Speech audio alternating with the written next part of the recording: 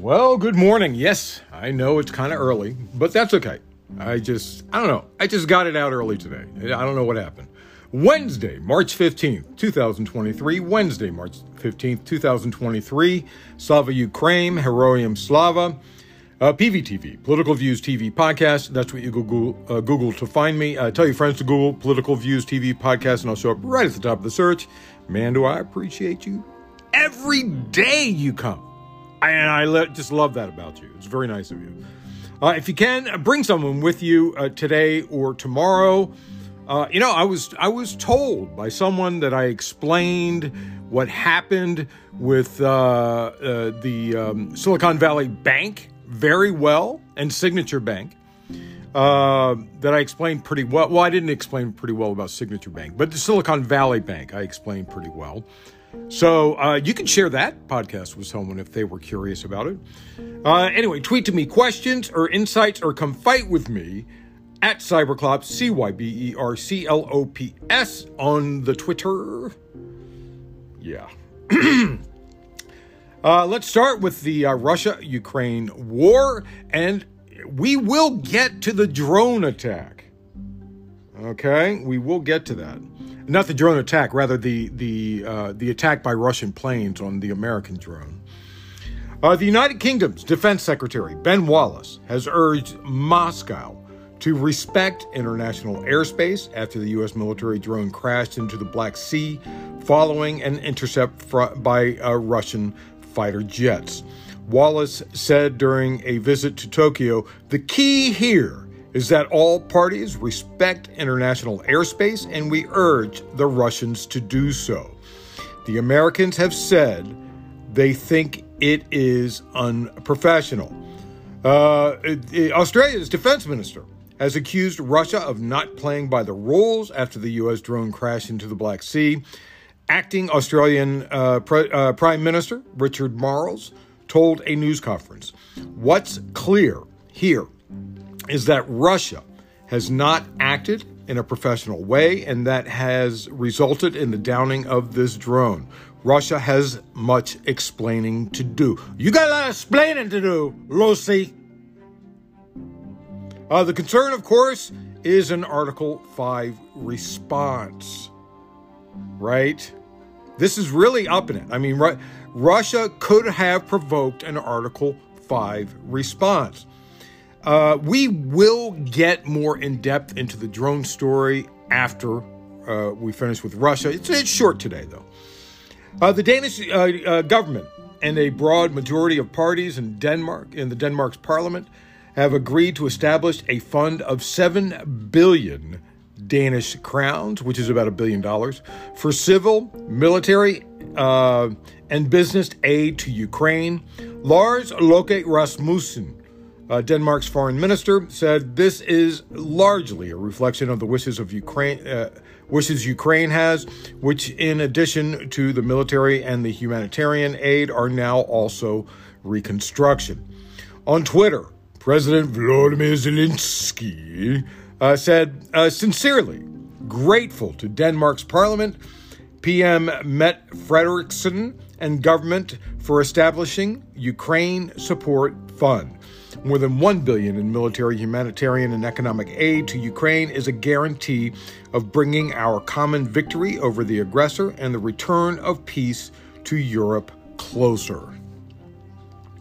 Officials said Turkey plans to approve Finland's NATO bid independently from Sweden's.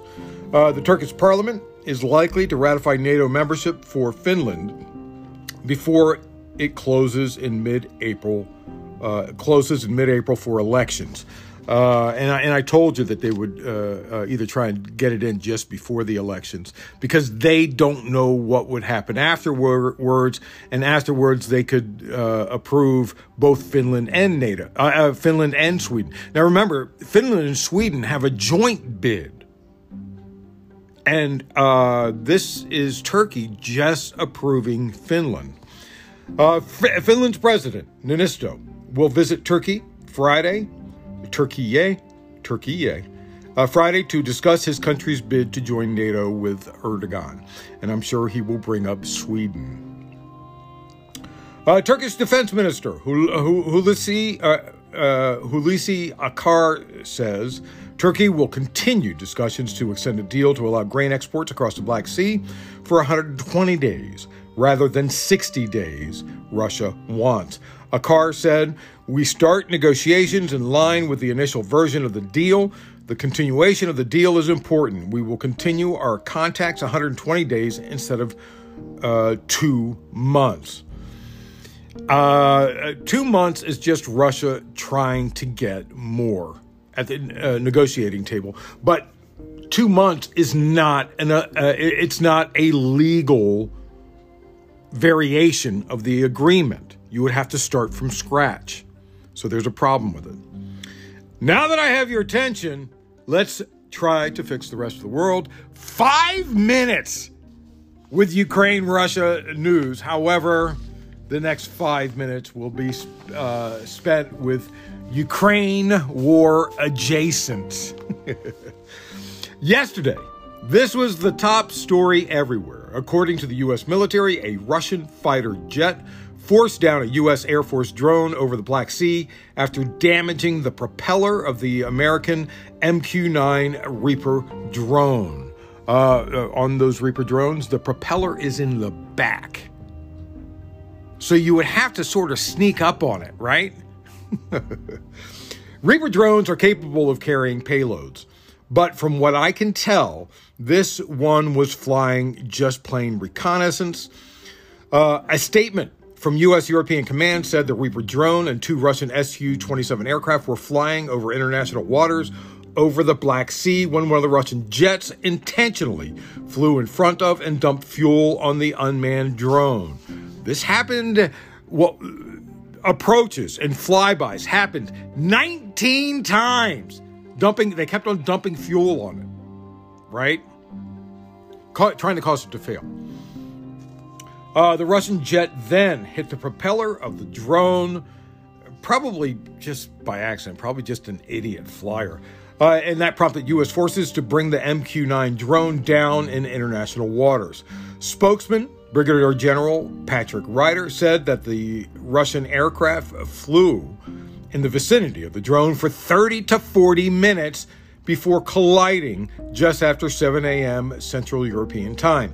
Air Force General James B. Hecker, commander of the U.S. Air Forces Europe and Air Forces Africa, said in a statement, "Our MQ-9 aircraft was conducting routine operations in international airspace when it was intercepted and hit by a Russian aircraft, resulting in a crash and complete loss of the MQ-9.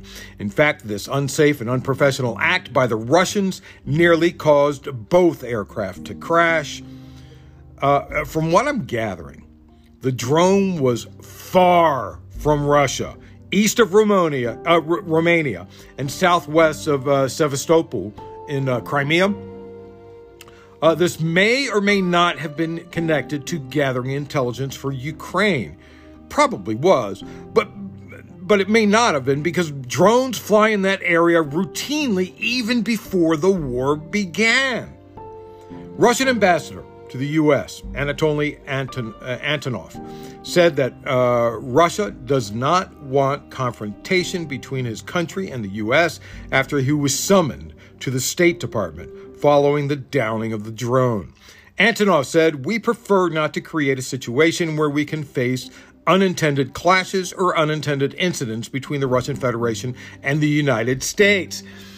Maybe you should pull out of Crimea and the rest of Ukraine, and this kind of stuff won't happen. Anatov also said he had a concern it had weapons. But that is a ridiculous statement because the drone payloads would be external. Any weapons would be external. And the Russian jet that flew in the area of the drone for more than a half an hour would have been able to see it was not armed. That was a ridiculous statement by him. Referring to circumstances regarding the downing of the U.S. drone in the Black Sea, the ambassador asked if it was necessary for the U.S. to provoke Russian Navy or Russian Air Force on this issue. We can see that Crimea is part of the Russian Federation. The United States does not recognize this status. Well, Most of the world doesn't recognize that status. He said, we prefer to not to create a situation where we can face unintended clashes or unintended incidents between the Russian Federation and the United States. Antonov was summoned by the State Department. Antonov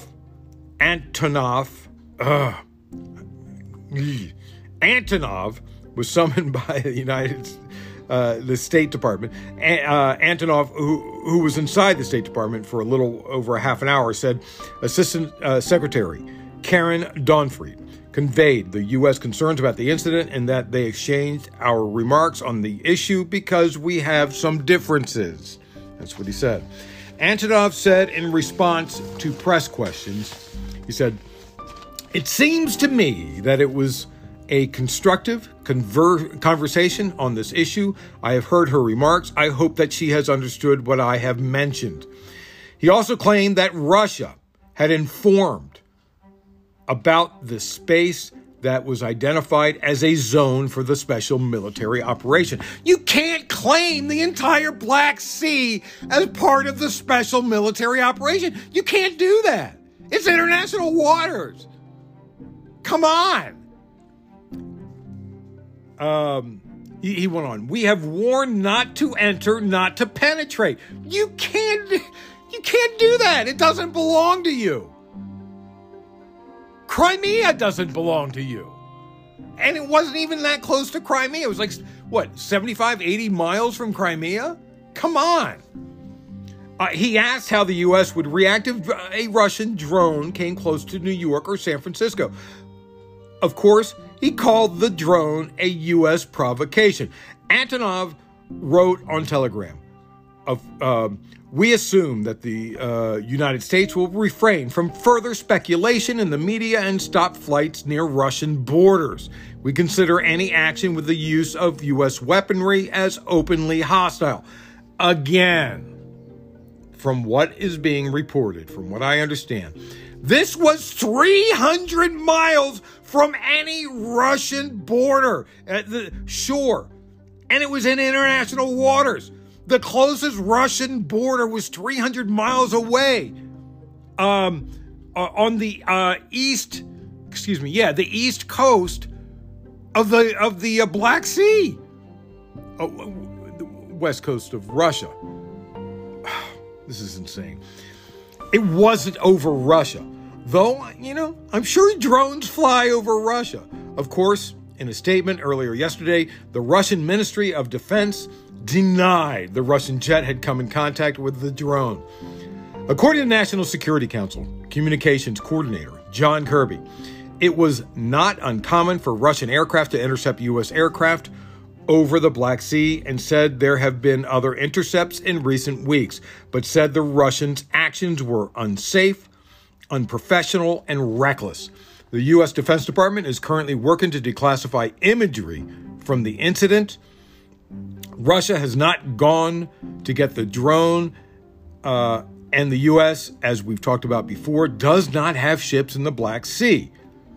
I expect the next step would be U.S. forces will join a Turkey ship to recover the drone. The other option is the U.S. could use this as an excuse to bring a U.S. ship through the locks of the Sea of Marmara through Istanbul and into the Black Sea, which would certainly raise tensions with Russia. You see what happens when you take down one of our drones? Send a ship into the Black Sea. See what Russia does. That would be fun. I want to see that. I'm assuming we have a ship in or near the Aegean Sea, near Greece, that could do this, or maybe in the Mediterranean. Kirby said, we obviously don't want to see anybody getting their hands on it, meaning the drone, beyond us. He added that U.S. rejects Russia's denial of responsibility, saying that people should take everything that the Russians say about what they're doing in and around Ukraine with a huge grain of salt. Kirby said in an interview with CNN, The message that we delivered to the Russian ambassador is that they need to be more careful in flying in international airspace near U.S. assets that are, again, flying in completely legal ways, conducting missions in support of our national security interests. They're the ones that need to be more careful. Senate Majority Leader Chuck Schumer has called the incident that led to the crash of the U.S. Reaper surveillance drone another reckless act by Russian President Vladimir Putin and his military. Schumer said in remarks opening the U.S. Senate, "I want to tell Mr. Putin, stop this behavior before you are the reason for an unintended escalation." And that would be in Article 5, right? And just in, Russia said it would try to retrieve the remains of the U.S. military surveillance drone that fell into the Black Sea. Kremlin Security Council Secretary Nikolai Patrushev told the Russia 1 TV channel, "I don't know whether we will be able to retrieve it or not, but that it has to be done, and we'll certainly work on it. I hope, of course, successfully." If the U.S. sends ships into the Black Sea and Russia is trying to recover the drone, is it possible they could fire on each other? Russia, you need to be very careful with your next actions.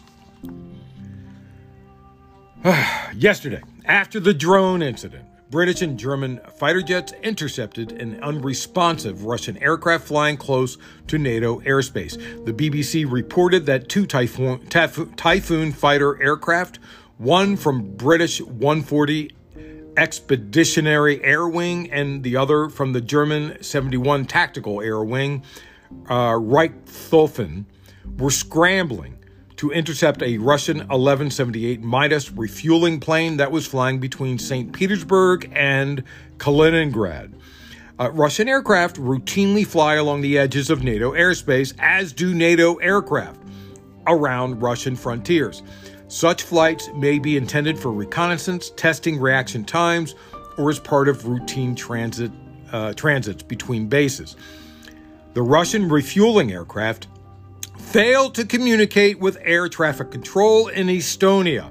If you remember, and we've talked about this many times, Estonia, Latvia, Lithuania, from in order from east to west, are between St. Petersburg and Kaliningrad along the Baltic.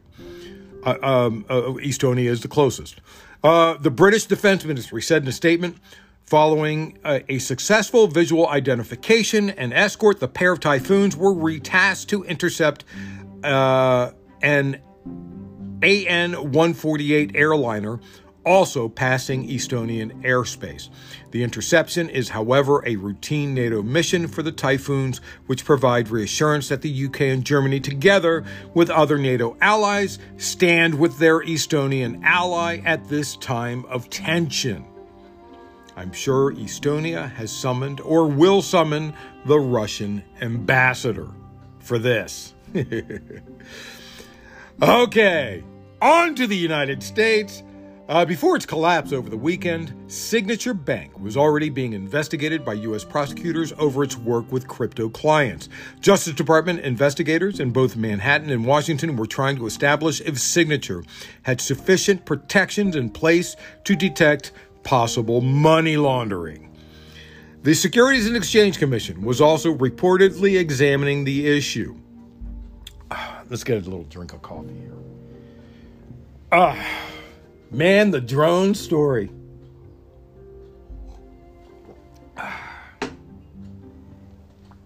You know, I'm forgetting there is one other story. Let me quickly add this to here.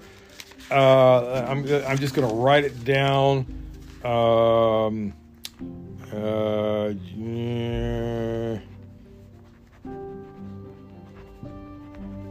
Okay. I'll add it near the end. There we go.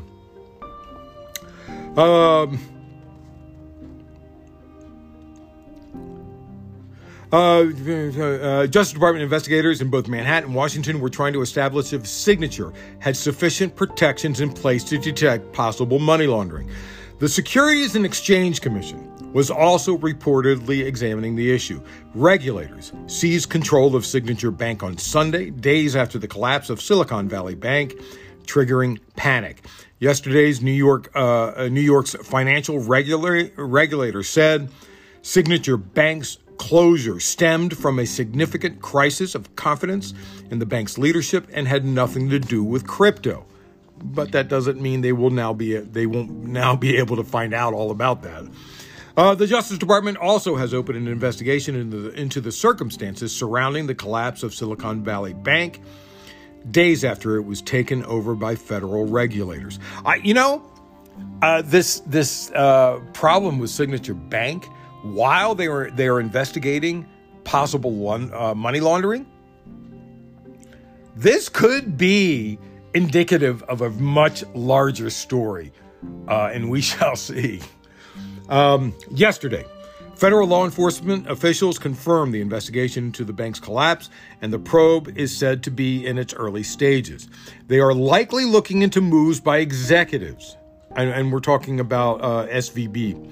They're likely looking into moves by executives in the run-up to the collapse, including selling stocks in January and February and bonuses given out. The Justice Department will be responsible for criminal prosecution, and the SEC would fine executives and the company and possibly restrict the types of jobs those executives could get in the future with what little power they have. We talked about how the Federal Reserve raising rates attributed to the bank crisis. Yesterday, Senator Elizabeth Warren demanded an independent investigation of the Federal Reserve's role in two of the largest bank collapses in U.S. history. In other words, let's look into these raising interest rates as to why the banks collapse and see if we can pin it on Powell. In a statement, Fed Chair Jerome Powell said that the events surrounding Silicon Valley Bank demand a thorough, transparent, and swift review by the Federal Reserve, which was the primary regulator of SVB. But you gotta ask, why would you want the fox to investigate the henhouse? I mean, seriously. Come on.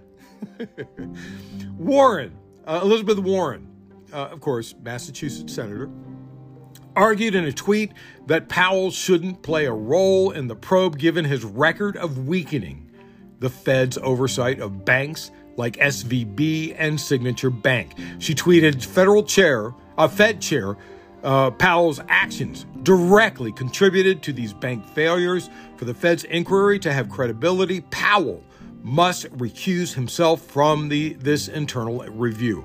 Warren added, it's appropriate for Vice Chair for Supervision, Barr, to have the independence necessary to do his job. Since the fall of SVB and Signature Bank, top progressive lawmakers, including Warren, Sanders, feel the burn, and Representative Katie Porter, hopefully our next senator in California, I hope so, have spotlighted and demanded the repeal of 2018 legislation that weakened regulatory scrutiny for banks with between $50 billion and $250 billion in assets, a category that includes the two failed institutions. By the way, if Katie Porter runs, Republicans already know there's no way they can win a Senate seat in California. They already know it. If Katie Porter runs, Republicans are going to back any Democrat who runs against her. Of course, other than Adam Schiff. Anyway, during congressional testimony in 2018, Powell voiced support for the Republican-authored bill, siding with the bill's proponents. Powell brushed aside expert warnings that the regulatory rollback would heighten risks in the financial industry. And look where that got us.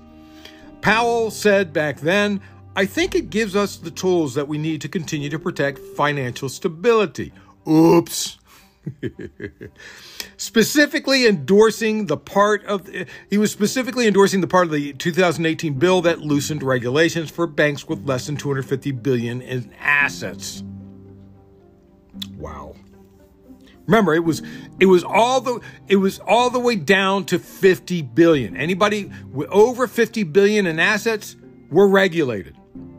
So it left really small banks out of it, you know. But they wanted to raise it to 250 billion. $250 billion. Come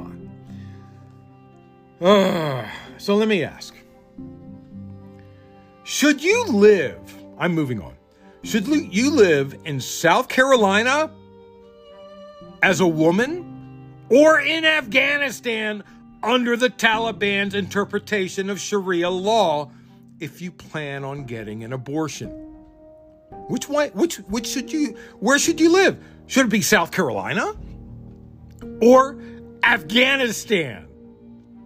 No doubt the Taliban is strict and they impose human rights violations for some crimes, including potential public executions, amputations, and flogging. But in South Carolina, a new pro-forced pregnancy proposal in the General Assembly would make people who obtain abortion care eligible for the death penalty. You might want to move to Afghanistan instead, where you can have an abortion up to 17 weeks. 21 state Republicans are backing the legislation. Critics say, of course, that the idea is representative of the party's anti-choice agenda. The South Carolina's Prenatal Equal Protection Act of 2023 would amend the state's criminal code to give a zygote or fertilized egg equal protection under the homicide laws of the state, meaning obtaining an abortion could be punishable by the death penalty. After this got national attention, suddenly some lawmakers were backing away from it. The bill does not include an exception for people whose pregnancies result from rape or incest. So if you're raped and you had an abortion, you could be given the death penalty. The exceptions provided by Harris include only people who are forced by or compelled by others to have an abortion against their will, or people whose continued pregnancies carry the threat of imminent death or great bodily injury. Those are the only exceptions.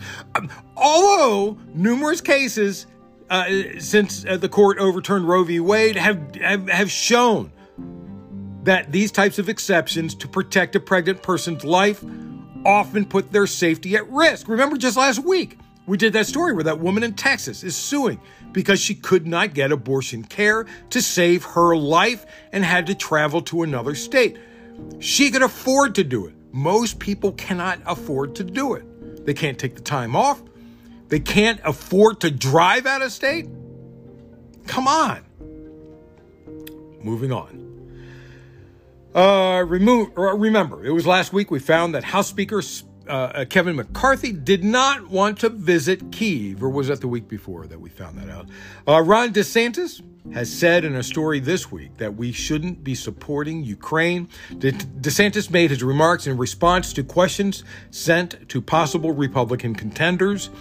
The former congressman said continued U.S. support of Ukraine was not among the country's vital national interest and dismissed the Russian invasion as a territorial dispute. Now, Ukraine has invited Florida Governor Ron DeSantis to visit. Ukraine's foreign ministry spokesman, Oleg Nikolenko, criticized DeSantis' comments and tweeted his invitation to the Republican governor yesterday. Nikolenko said, "We are sure that as a former military officer deployed to a combat zone, Governor Ron DeSantis knows the difference between a dispute and a war. We invite him to visit Ukraine to get a deeper understanding of Russia's full-scale invasion and the threats it poses to U.S. interests." I keep saying there are bigger hits in politics. He can either go to Ukraine and clarify his statement, or he can refuse to go and look like a weenie. Okay. They say he saw combat. I don't know if that's true. He was in the JAG Corps, right? Maybe he was near combat lines. Maybe he was. Somehow I doubt it. He was a JAG lawyer. You ever see that TV show, JAG? Pretty good show. But if anyone was like DeSantis, I would have puked watching that show. And finally, the gift that keeps on giving, George Santos has filed papers to begin collecting donations so he can run for office again in 2024. We got the gift that keeps on giving, and that's it. Please do not send him money. I actually do want him to run because I want to see how horribly he gets spanked, because that is going to be legendary. Anyway, that's it. 32 minutes? Not so bad. Not so bad. It's hump day for some of you. I mean, for some of us, it's a day off, you know. Anyway, that's it. Thanks for listening. Wednesday, March 15th, 2023.